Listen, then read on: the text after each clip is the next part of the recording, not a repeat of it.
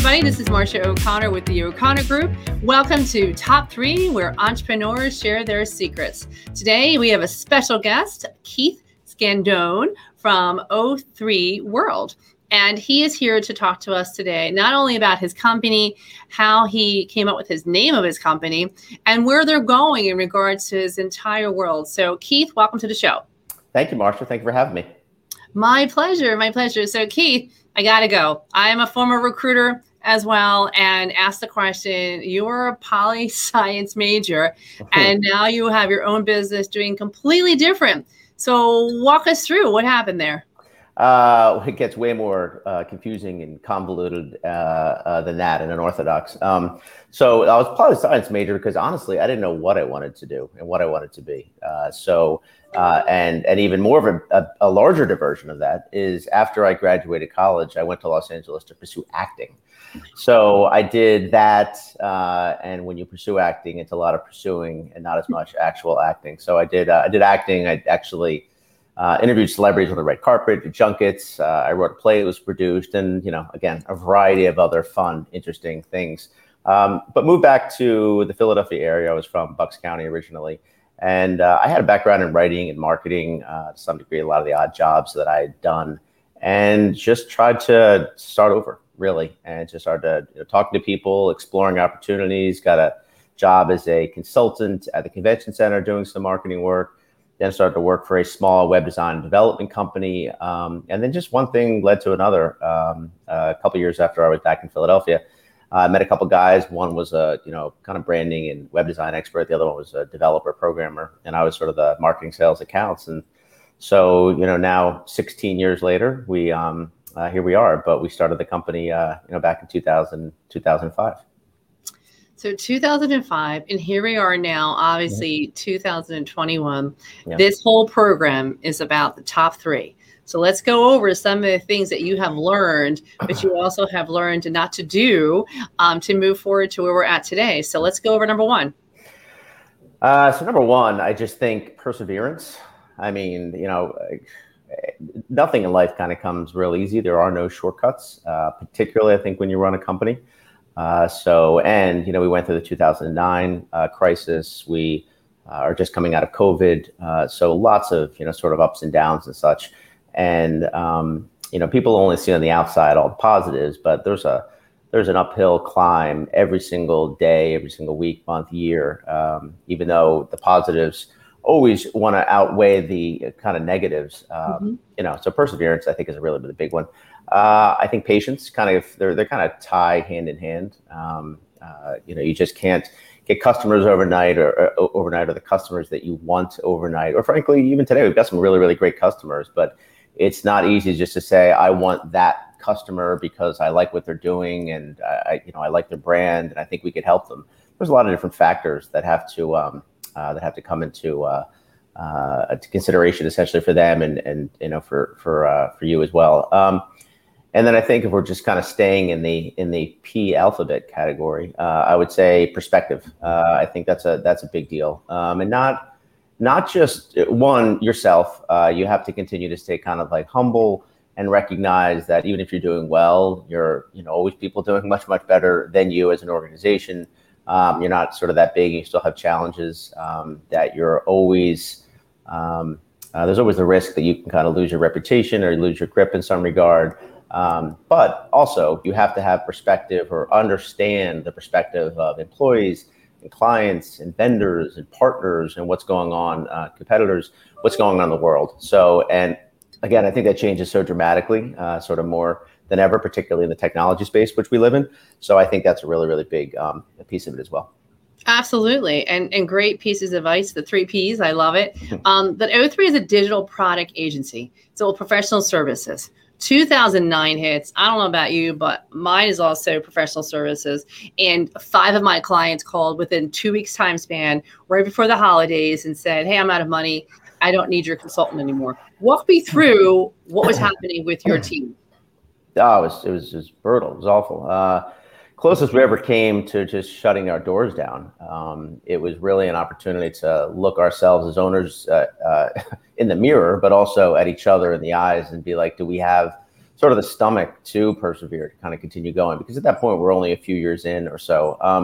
So actually, we the 2008 going into 2009, we were struggling with financials. We were not paying ourselves here and there, maybe for a couple of weeks or a couple of months, and always sort of obviously paid the employees first, and that was the most important thing: payroll, bills. And there was a point that we legitimately had no money. We had nowhere to go. We had maxed out sort of our line of credit, credit cards. Again, we had not been paying ourselves, so didn't really have a lot to pull from. And we were just maybe a few $1,000s short of hitting payroll. And just we're sitting in my office at one point, just kind of talking like, what can we do? Where can we go? And my business partner at the time, we started as 3 people, there's now 2 of us, was kind of running our finances and was looking at our account and just kind of like refreshing it. I don't know, hoping some sort of godsend. And amazingly, $5,000 all of a sudden appeared in our account. It turned out that, particularly at that time, we were providing hosting recommendations for our clients when we were doing websites. And there was a referral program and fee that we got that came through that we had completely forgotten about. And it just hit our account that day, $5,000. I mean, honestly, it was when you talk about sort of like a bolt of lightning or something from above or something to kind of keep you going. That was really an amazing moment. But beyond that, Marsha, I mean, it really, as I said, it made us look at each other. One of our partners, original founders, decided at that point that he wasn't really fully, I don't think, invested in this industry or wanted this for his career or his life. So it was at that point, he either wanted to downsize as an organization or kind of get out, and he soon, did thereafter. So, through every one of those difficult situations, COVID's no different. You learn a lot. It's really miserable to go through, and I don't wish that upon anyone. But you learn a lot about yourselves, your business, as you said, your perseverance, and if you have the stomach for it, because being an entrepreneur is no easy task at all. So that was a little snapshot of 2008 and 2009. Yeah, I mean, that was almost like serendipity, right? And just out of the blue pops in, and you needed it. I'm a big believer. If you tell the universe, I need 4 checks in the mail tomorrow, believe it or not, those 4 checks do come, but you got to put it out there and not be afraid of success. It's interesting. So let's talk about your business a little bit. And one thing I want to bring up before we go into too much detail, we just had a quick conversation before we started about the name O3. And you had mentioned how difficult it has been in regards to, putting it on marketing materials and getting things for it and all too, because of how it's O3, right? So walk me through, a lot of entrepreneurs listening to this are trying to figure out, what should I call my company? And what they don't realize is they get so excited about a name, they don't always remember the implications as to, do you want to repeat that? Do you want to put it on your sweatshirts? Do you want to put it on this? And do you want to have any copyright stuff out there? Because it can happen. So what happened to you? Yeah, it's a great point. Kind of goes back to the other thing that I mentioned about perspective. Ideas are only as good as their execution. And so at that point, when it came to our name, O3 is what we decided on, and we came up with O3 for a few reasons. One, O3, and it's the letter O with the subscript 3. It actually stands for ozone, and we really did it for, at the time, a couple of reasons. One, we had 3 partners, and so ozone's made up of 3 parts oxygen, so 3 partners. And everything that we did, whether it design, technology, or content, we felt that it was very streamlined, very clean, like oxygen. And then obviously 3 departments. We were kind of marketing, design, and technology were 3 departments. So that's where the O3 came from. And the ozone, and this was not the reason, but over time, as you kind of embrace the brand a little bit more, ozone, I just think is fascinating in and of itself. I mean, ozone, there's good and bad ozone in the world. Obviously at the kind of ground layer, there's bad ozone, bad for you, but the higher you get up, actually the better it is for the environment and for all of us. So that was something kind of from a competitive standpoint said, we actually have this, we have an unknown tagline. It's good up high. And that's actually the ozone part of the good ozone. Now, again, many people, even that work at O3, since we don't leverage it very much, don't even know that exists. But to your original point about while it seems better in idea than it is in execution, is that a lot of people think it's 0-3 world. And so that causes problems across the board, as you can imagine. We've gotten checks written out to us 0-3, and not just the number, but actually written out ZERO-3 world. So that's provided some challenges. We've had to get loans from the bank. They've screwed up our paperwork because they put it into 0-3 instead of 0-3. We have both URLs, 0-3 world and 0-3 world. So it is, it's a name we love, but it is a name that definitely comes with its challenges, its branding challenges. In fact, we're actually going through a branding exercise right now, and we're just finishing up. We should be announcing or unveiling, I guess, the new brand shortly. And it's still 0-3, but our new style guide and our new branding has a lot more actual O's and a lot more threes and a lot more things in a series of threes, or a lot more shapes that are around O's. So we're trying to take the brand and sort of expand it out to sort of accelerate and emphasize that it is in fact an O and not a 0. So that's exciting. And I can't wait to see the new branding, the new logo and all too. So make sure you share it with us out there. Of course, very excited, yeah. So keep in mind. Now, obviously, being a leading digital product agency, tell us more what that means on the outside. Sure. And actually, as I said, we're going through a little bit of branding adjustment. That's kind of part of it. So it might be better to give you a little bit more of a history of where we started and kind of how we transitioned over the time. So when we started, we were a brand communications company. We did traditional branding and design, graphic design, and always had a technical component to us. So we were doing website development and content management software development. So this is now, again, 16 years ago. So we were a little bit ahead of our time, particularly when it came to Philadelphia, and because of that, we were often hired by traditional agencies to take on sort of the digital side of things. A few years in, we then transitioned over to just a digital agency or an interactive agency, and we really wanted to kind of get away from the branding side of things. We found it was sort of subjective. It was hard to do branding.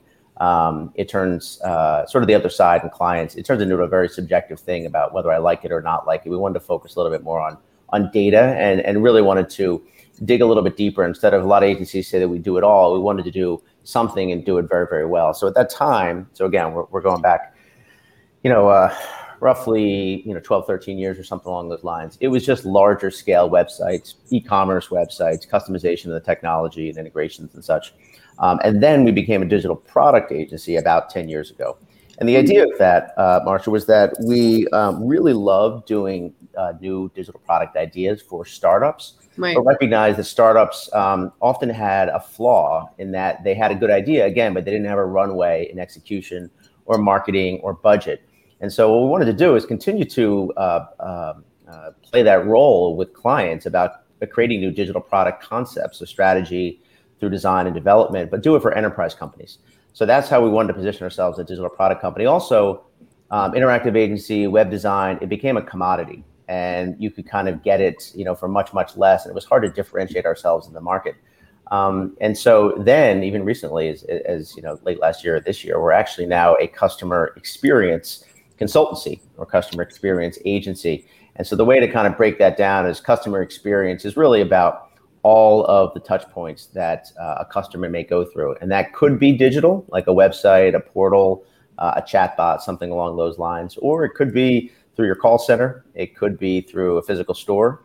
And so customer experience stands way above sort of digital product or digital transformation. Digital is just one of the sort of solutions. It's one of the end solutions that you're providing. But really, we're now looking at it at a much high level, more holistic standpoint of understanding how your business works across every single channel, across the omni-channel sort of experience. And even if we're not delivering on maybe everything in store, we still want to know all the different touch points. So really, we can automate those processes as much as possible through digital. Which I think is so exciting, but I do think a lot of entrepreneurs don't know what they don't know. And I would imagine when you started in 2005, your customer base is probably a lot different than you are now. Absolutely. And walk us through that evolution. Sure. So, I remember the first deal we ever got. It was for branding, and then so it was logo design. It was some graphic design and a small website and development for. And there's arguments with some people we know about the actual first client, but this is the one I remember. It's called Gigi, and it was a bar and restaurant in Old City. And I remember actually I sold the project. I believe it was for $3,500. And I had given the news to my business partners at my one business partner's wedding.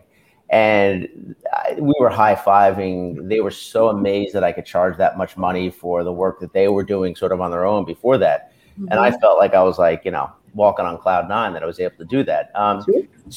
But as you grow over time, number one, you start to understand the market, maybe like, we should probably be charging a little bit more than we are.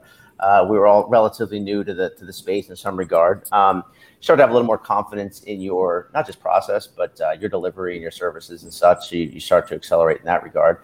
And also, we really wanted to get to a point that we can have real impact within organizations, larger scale organizations, and even websites. And this is kind of why our trajectory went to where it did. A website has it's only one piece of the bigger kind of customer experience journey. Now our clients, we've had clients for 8+ years, multiple ones for 8+ years. We're really working with a lot of different departments, a lot of different technology challenges, leveraging new kind of innovation and such. It's just the idea of we wanted to constantly slightly pivot each year, and we've sort of done that. Even if we've stayed. We've changed, obviously, the sort of the branding or the underpinning of our name, as I mentioned a few times, and most recently. But we've always, at the core, been a digital agency, a digital shop, digital delivery. We've just been more sophisticated in our offerings. Obviously, we've expanded as a team. We've grown as a team and created more depth. We're able to just offer a little bit more. But it was really always to continue to kind of grow, to be able to make an impact on a grander scale. So I certainly am very humbled by those days where we charged $3,000, $5,000 and such, and now pass a lot of that work off to other small agencies like ourselves, 15, 16 years ago or so, that could really, really use that work, and that money means a lot to them. But now, as when you have a company of 40 people, $5,000 doesn't go too far in terms of payroll. So we kind of had to adjust and adapt as well. Yeah, you do. And what year now, from like 2005 now, if you look back, what were the years that you're like, we're really growing? We got this system down now. It's really going. What years were those? You know what? It wasn't until, let me think. I would say it wasn't until about 2000 and really 2010. So we had finally kind of got out of the 2009 kind of crisis and got back on track. We had parted ways with our third partner, which I think was just better, again, for everyone sort of involved. And I think we were really able to accelerate. And roughly around that time, we moved into new offices. And it was sort of this level of kind of confidence that, like, all right, we're moving into a new office. We're going to be a little bit more sophisticated, a little bit more grown up in many ways. Start to change, again, our underpinning to be a digital product agency. And it was really at that time, and we really have never kind of looked back. We've grown pretty much an average of 20 to 25% or so every year. Until 2009, we grew about 42%. Now, COVID obviously disrupted those numbers a little bit, and we kind of took a little bit of a step back. But really, it was, I think at that time, it was around the 2010 timeframe where we now had our footing. We now were just down to 2 partners. We had a more solid direction of where we were going, and gotten the sort of, small business jitters, gotten past that. So I'd say 2010 is when we really started rolling. And obviously now you have employees, you have obviously, benefits, you have all these different things and all too. What is next for O3? And do you have a 3, 5, 10-year plan? I personally don't really believe in 5 or 10-year plans. Particularly, COVID is a perfect example. You can take any plan you have and it can be thrown out, particularly if you're a 40-person company, which we are. So we have like an 18-month to 3-year plan for sure. I would say pretty aggressive growth is number one. When we look at growth, it's partly financial, but it's also growing potentially to other geographic regions. I think that's an important piece. Now that we have a workforce that is a little more distributed, not just for O3, but the world, that kind of opens up some unique opportunities for employees and certainly for clients as well. So we really want to, that's why we're changing over to being a customer experience consulting firm. We want to be more on the known for the strategy and consulting side, and we have, but it's been a little bit more in the shadows. So we're really trying to sell and position ourselves as having a deep level of experience on the business sort of consulting and the business strategy side, and then obviously on the delivery side as well. So really kind of expanding that and filling the gaps in the customer experience journey, which is heavier on the consulting, heavier on the data strategy side. So that's really on the services side. And we also started a program a couple years ago called Ventures. And Ventures was actually an idea to leverage our experience in the digital product space. So instead of building our own product, which we could, but obviously, as you can imagine, takes a lot of funding and a lot of time, and obviously you have to have the right product and go to market strategy. What we did is we've sort of positioned ourselves in an accelerator. So we've actually have 3 venture clients right now. One is a company called Irvin, which is an AI agency, and they have machine learning product and platform. The other is FanUp, which is an e-gaming and esports betting platform. And the third is Rec Philly, which is sort of like they call it a gym for creative artists. And so that's really been a really interesting model because it enables us to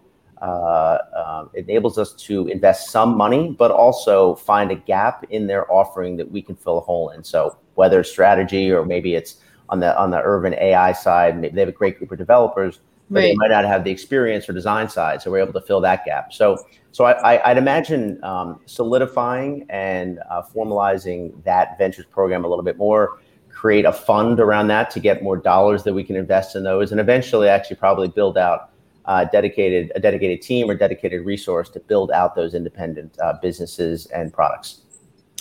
It sounds like you definitely have that creator builder behind you because also you are the proud creator of the Business of Innovation Conference 1682. Tell us more about that. Yeah, so before actually 1682, we did this conference called Forge.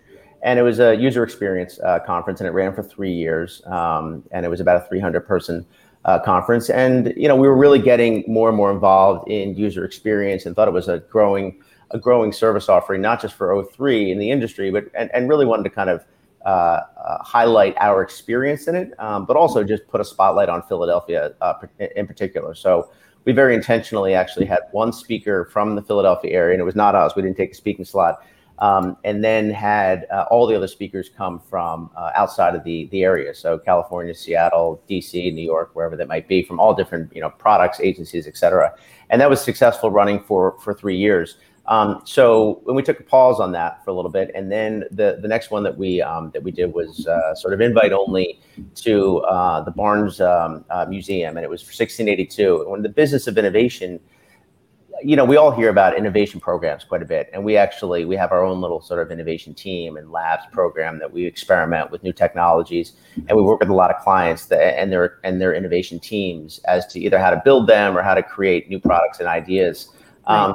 But you hear innovation, it's a very kind of it's a buzz term that's like probably overused, but also you never really hear about the business side of it. So you hear about that we have this innovation program and you hear some of the exciting things that come from it, but you don't hear about the ROI, you don't hear about the mistakes, you don't hear about the failures essentially, and the realities. Particularly innovation programs are very, very big in regulated spaces like healthcare or finance. And so if you have a very regulated space and you take something like innovation now, all of a sudden, that's very disruptive, not just in the industry, inside of that company. So the Business of Innovation Conference 1682 was about that. We want people to talk about the real raw realities of what they were up against and getting the funding internally, of trying to get the buy-in internally and roll things out. So we made it clear to everyone that spoke that day that this would not be recorded, it would not be shared, because there was things that they would probably not want shared. So that's also why it was invite only and very, very intimate. So it's just another way for us to kind of share not just our knowledge, but our connection of a lot of different people, whether it's our clients or people in the space. So we can kind of look at, a more unique and disruptive way at looking at the world and obviously the sort of industry and the services that we're providing. So do you still have the innovation conference? It was actually only meant to be 1 year. Hmm. Now, will we eventually do it again? Perhaps we might do it again. It was, very, very successful, or it might be something else. It was that was sort of I like to call it, that's like a side hustle for us. Yeah, Like, sure. we made no money on it whatsoever, but it was a fun thing to do. It's a way, just like ventures and just like this. It's a way to differentiate ourselves. I never really wanted to look at ourselves as just an agency or just a service partner. Yeah. We're looking for different ways to differentiate ourselves. And I think, as you pointed out, Marsha, I am a builder. I'm sort of an innovator. I'm creative, in my own right. This is also kind of the background of the actor in me, or the artist in me, or the writer in me. I like creating new things and finding new ways and perspectives that to people to look at ourselves, our brand, our growth strategies, and how people may look at us in the marketplace. So it's more kind of opportunistic than very specific. So going back to your 5-10 year strategy concept, I do have broader plans. We have broader plans, and certainly financial plans. But in terms of exactly how we get there, like I said, I like to keep it somewhat malleable. Yeah. Because I want to be able to kind of pivot and be nimble. I think that's one of the things that's always kind of separated us in the marketplace. Oh, absolutely. Now, one of the things I want to go into is, like you mentioned, 3 partners. That's hard. And, it is just me. I'm the only partner. It's a little easier to make decisions and all too. But I know a lot of entrepreneurs have a partner, and sometimes that gets sticky, right? So how have you guys worked so well together all this time frame? And what's the secret sauce there? There is, they're saying, goodbye, my partner. He's taking off for the day. So listen, a business partnerships are just like marriage. There's a lot of compromise, and you have to kind of recognize, who's good at what things, who's going to take on what responsibilities. So I think one of the good things that's really benefited us, first of all, you have to have a shared philosophy and mindset. And so obviously, I think like a moral compass and ethics and philosophy starts there. I mean, if you're not aligned in that regard, you're going to be in big trouble, because everything comes down to that. You always are going to have that difficult decision where you're going to have to make some strong ethic calls. So you have to just start there. Trust obviously is a really, really big thing, and they're sort of tied together. But you need to trust the people, and I've really trusted both partners quite a bit. And even though we mutually agreed to part ways with the other partner, I mean, great guy then, great guy today. It just wasn't a fit at that time for him kind of going forward. So I think that, my business partner and I, one of the reasons for success is that, like I said, we're very similar in the sense we're kind of type A, and that we have similar goals, and we're hardworking, and we want really, really good things for ourselves and our team around us, and the community and the industry and our clients. But we have different skill sets.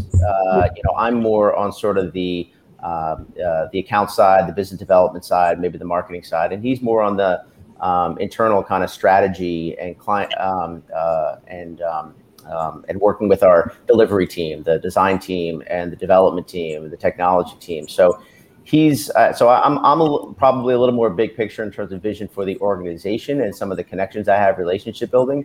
But he's way brighter than me when it comes to actually delivering the work and selling sort of what we do in a much more kind of meaningful way. So with that, it just kind of opens some natural, sort of lanes, some swim lanes that we keep each other abreast of everything. And we talk, probably every single day. But I have some of the more operational and accounts pieces that kind of report up to me, and he's more sort of on the strategy and delivery side. Oh, that's great. I mean, it's one thing I've learned now doing this 14 years is know what you're not good at, and then hire that kind of person. So I think a lot of entrepreneurs want to do it all, and you can't do it all, and you're never going to grow and scale if you think you're going to do it all. Yep. So it's definitely interesting. What kind of clients do you look for now that are like your best bread and butters? So unlike most agencies, actually, we've always had a lot of success in professional services versus sort of consumer goods. Now, we have worked with higher ed, nonprofit, consumer, retail, professional services, but some of our largest clients are like SEI and Vertex, CHOP, which is obviously more in the healthcare space, Caron Treatment Centers, which is in sort of the treatment and kind of healthcare space. But, really looking, and the reason I say that is a couple things. Number one, I found, and this is a generalization, this does not exist entirely, but I think that professional services companies are used to really, really stepping back and understanding that things move slowly, and that you need to take several steps back in order to take steps forward. And so we need to do a pretty intensive discovery and strategy session to understand all the players, understand their market, understand their differentiation, et cetera. So before you're able to really kind of deliver and, collect a lot of data, and not only just collecting data they have, but then creating the touch points to create more data to then obviously make decisions. I find that, kind of consumer goods and retail, they're a little bit more frantic. I think that they have to make decisions. They're more like campaign focused. And again, I'm making a generalization. It's not across the board, but they're more campaign focused. Like I want to see something like in a month. I want to see something in 2 months. I want to see a return in 3 months. And they're also very focused on the design element. And design is only as good as the functionality. I mean, you can have a beautiful car with a really crappy engine, and it's not going to run very well. And I think that very kind of popular brands, they get kind of caught up on the veneer, what it looks like on the outside versus like kind of like maybe what it feels like or how it functions on the inside.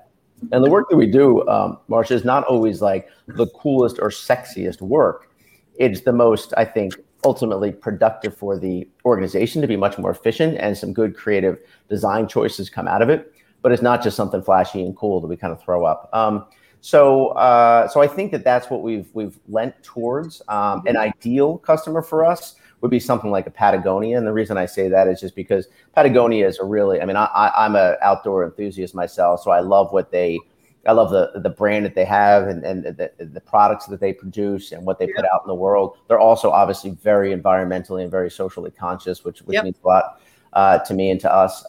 And they also do some great digital work. I mean, they might be so far along that they might not need someone like us, but I look at them as someone like either like that kind of a brand and that kind of mindset, and the importance of kind of having a real full kind of customer journey taken into consideration and appreciation for that. And I'd say probably one of the most important characteristics for any client we work with is you have to be open-minded and progressive, or willing to be progressive. Just like you said with an entrepreneur, entrepreneurs need to be coachable, and clients do too. I've always looked at our relationship with clients as kind of like a 51-49% partnership. Obviously, they're 51 because they have options and they're paying us, but it really should be a partnership. I mean, they should trust us or any really kind of agency that you work with to challenge your thoughts and how things have been done in the past, and open to doing new things. So I think open-minded and progressive, and kind of humble and fair and respectful and such are really kind of more of the important characteristics. It's more the people and the company that is, and what their ethos is about. Yep. But we can do great work for a lot of different industries. I think you hit a magic word, coachable. And, I don't typically go into work with a client unless I know they're coachable, because then why do you need us if you're not going to listen to us? And I think with professional services in particular, they usually want resources out there to help them become better. But there's so many of them that are not coachable, which I just blow my mind away, because you're wasting money. So you want to be willing to learn and listen to get better. Now, going past your past year was really tough. I know everybody, too, and obviously professional services, too. What would you say to other entrepreneurs going through a year we just went through that said, if I could do it over, I would have done this and this? What would that be? Well, what have I done differently? Yep. Crawled into a hole. Quit. Yeah, I don't know. I mean, honestly, I tried to say to a lot of people, my staff and other people, whether I'm mentoring or just people that I'm just speaking with, there's no blueprint. We haven't gone through something like that in most of our lifetimes, especially dealing with that level of diversity through all of us. I mean, globally, not even just like her city or state or country. So I don't know. I mean, and listen, we've done a lot of introspective work and a lot of introspective thinking. We brought consultants in.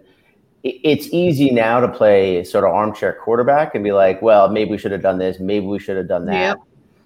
But in the moment, I'm not entirely sure. It was a really muddy, really challenging year, and it's not just financial. As you know, I mean, the election, causes a lot of chasms and a lot of emotions.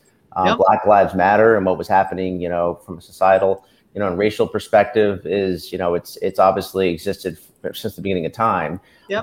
Just really ignited even more so, last year, and in the midst of us also being stuck, at home and being on edge. So I really don't know.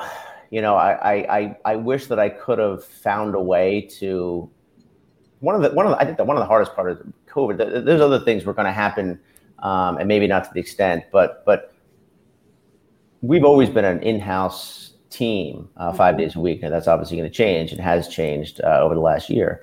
But not being able to walk by somebody and just see how they're doing and take them for a cup of coffee and just kind of pat on the back and give them some perspective on the world was really, really hard. I think the office, it provided a connective tissue and culture for people.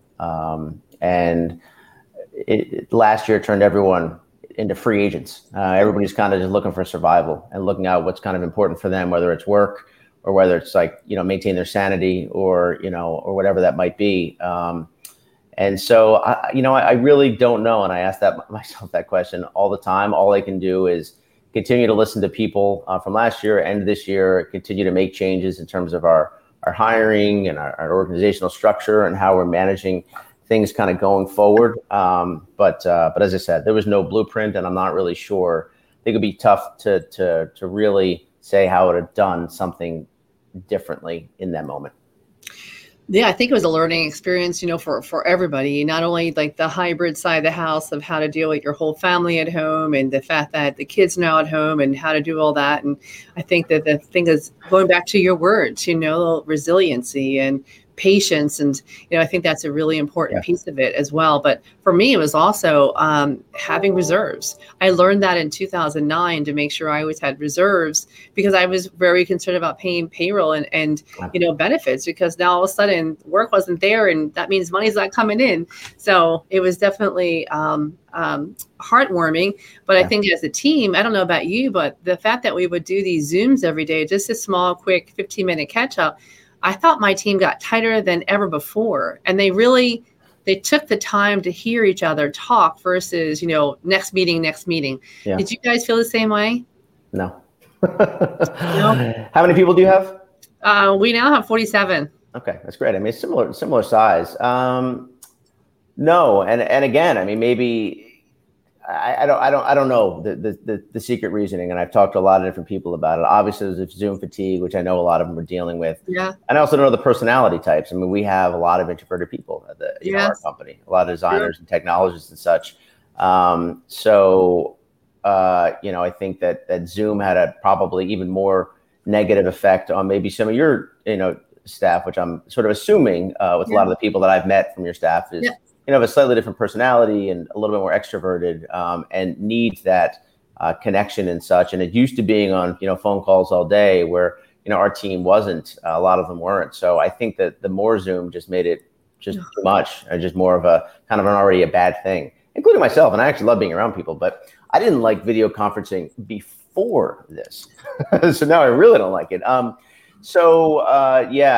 I said, I don't know. I mean, obviously some of it, I certainly, as a CEO, take, full accountability as to, what could I have done differently? But I still don't really know, because we really were trying to cater to everyone's kind of emotions.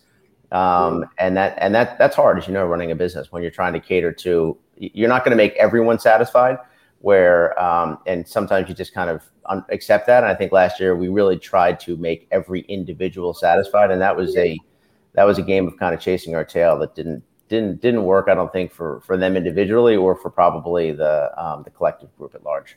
Yeah, it's really interesting how it would work for certain places and not for others and all too. And well, I think we became tighter because of it, but still, I think there was always that apprehension, what's next. And as a CEO, you can't let them see like, I have no idea, and I'm feeling the same way, but we're still going to lead the ship here kind of a deal, so.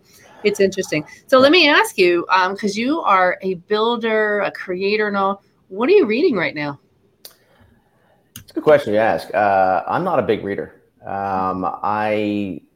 a lot of reasons. One, I like living more than reading. I like experiencing more than reading. So I interact with people quite often. It's a little harder in COVID times, but even after this, going out with a colleague that I've known and worked with for 15 years, runs another company. I really like learning from other people, whether they're quasi mentors, whether they're people that run really large companies, small companies, people I can mentor. I just love getting perspectives. So I love living my life through sort of like with and through other people and gain perspectives from them. Not saying I don't enjoy reading, but the other problem is because I guess being an entrepreneur and being a creative sort, I have a hard time just focusing long enough to enjoy a book. The only time I really can enjoy a book is maybe on vacation, and a vacation in another country, which obviously none of us have been able to do lately. So I've started a lot of books, but I haven't finished too many of them of late. So I don't really have one. I'm big into movies, and I did see one recently that I can recommend. It's actually local as well. It's called Concrete Cowboy, and it was actually by a local director as well, about an urban sort of horseback riding group and sort of stables here in Kensington. And so that was super cool on a lot of fronts. Number one, I had worked with the director in the past for something we had done for Forge, and he's now gone out to LA and now developed this. But it's also something that's, it's sort of near and dear to Philadelphia, which is cool, the film. And it's actually a really, really good film. So I'd recommend that for, a lot of reasons. One, just on its own, it's good. But if you have some, interest of kind of Philadelphia sort of history, a unique slice of history, I think that's a great one as well. So. Oh, I love it. I love it. And then I always ask the question, what's your favorite app on your phone right now? My favorite app on my phone right now.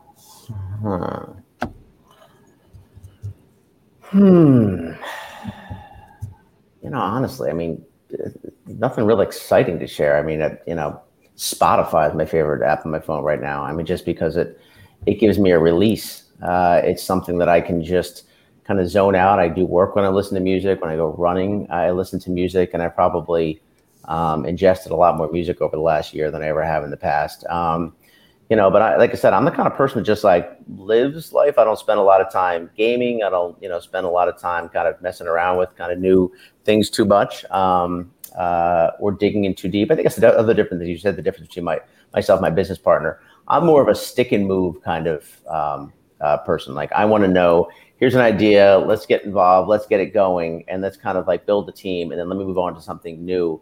My business partner really likes to get into the weeds, really likes to get into the details. So it's probably also, to these questions about reading and kind of trying new apps, I more like to, I think as a CEO as well, I like to absorb a lot of things and know a lot of information, but I'm almost like a generalist. I remember I had a friend growing up, and he used to say, Keith, you're really good at a lot of sports, but you're not great at one sport. And it's honestly true. It's almost like how I live my life. I probably think that I'm good at a lot of things, but I don't know if there's one thing that I'm unbelievably great at, and I'm okay with that. But doesn't that classify a lot of entrepreneurs that, we love doing new things, trying new things. We're curious. We always want to find out, why does that work and why can't we do it differently? I mean, that's what makes it so much fun. For other people, it's painful, but you already sort of answered this question, but how do you take care of you? Great question. In a variety of ways. I go to therapy. So that's one that I've kind of gone back and forth over most of my adult life, actually. Just started with a new therapist again. I think that's a really, really big deal. As I said, I've got, I have a great support system with wife and family and friends. That's a big deal. I do like going out with people or just kind of talking to people because it gets me focused on them and less kind of in my head of what's going on. With my business, it also allows me to kind of freely, vent or kind of talk through some challenges and such. I think that's a big deal. I do some journaling, not as much as I would like, but I used to do quite a bit of it. And I do some journaling. And then I would say movies. As I said, I love watching movies and sports. Either working out. I'm big into running and tennis in particular. Played tennis most of my life. or just kind of watching sports. It's one of the few things that can kind of just get me to shut my brain off and just kind of really sort of just get involved and enjoy it. I mean, unless I'm following Philadelphia teams, which I'm unfortunately a fan, and I don't know how much they often allow me to enjoy watching them. They sometimes bring me more anguish and anxiety. But yeah, I think it's a lot of things. And I'd say cooking, and especially during COVID, I love to cook. I've always been really, really, really into cooking, and it's very cathartic for me. People hate chopping. I love chopping. I like preparing. I like kind of like owning the whole meal, and that's really put on some music and just maybe have a glass of wine and make something, especially if I'm like hosting either just for my wife or family or some friends. I mean, I love doing that. I like making sure that other people happy or having them I like taking them through experiences. And that's one of those examples of being able to take them through a good sort of culinary experience. So. Well, I'm looking forward to that invitation to dinner because I love when people make me dinner, even though I love cooking and I've learned with ear pods in your ear, they hear every chop you make. So my team always laughs at me like, what are you making for dinner tonight? And because that's when I talk to them a lot of times, but I listen to them intently because I just need to do all my chopping. So we have a taco cooking class tomorrow. I'm not leading it, but we do have this startup that actually started in Philadelphia called Seshi. And I think that they kind of specialize in virtual events. And so we have our first one tomorrow through Seshi, and they're making, I think, shrimp tacos or portobello tacos for the vegans of the group. So that'll be a fun thing to kind of get together and do. Oh, that's so funny. We're working with 12th Street Caterers this week, and we're having dinner sent to all of my team members. And Chef is helping us make paella. So nice. We're very excited about that. Yeah, that's absolutely. Awesome. How can people get a hold of you and your company? Sure. Always happy for people to reach out to me directly, which is just email keith@o3world.com or just the website, o3world.com, or on LinkedIn. Any of those are, pretty active on LinkedIn, and obviously my email always kind of have in my pocket. So they're probably the best ways to reach out to me. Great. Well, Keith, I so appreciate the time, the guidance, the golden nuggets that you share with us today and all too. And everybody out there, I'm looking forward to hearing from all of you, comments, ideas, thoughts. By all means, reach out to Keith. He's got an amazing website out there too. And he's just a wealth of information. As you can tell, he's a builder and a creator and loves helping other entrepreneurs. So with that, I'm going to let everybody go. I'm Marcia O'Connor. Again, this is Top 3 Entrepreneurs Sharing Secrets, and we'll catch you soon.